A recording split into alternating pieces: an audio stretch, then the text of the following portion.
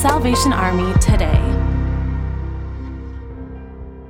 Volunteers have always been referred to as the backbone of the Salvation Army, playing a vital role, especially during disasters. Recently, two sisters, Doris Gleason and Charlotte Cates, were on their way to attend a surprise birthday party when they were approached by the disaster resource manager from the Salvation Army in Tulsa, Oklahoma. The sisters were asked to lend a helping hand in responding to the tornadoes that hit Arkansas the previous Friday.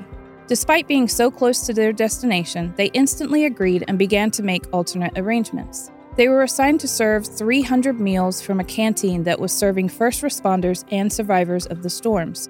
"When you help others, it reminds you of how truly blessed you are," said Charlotte.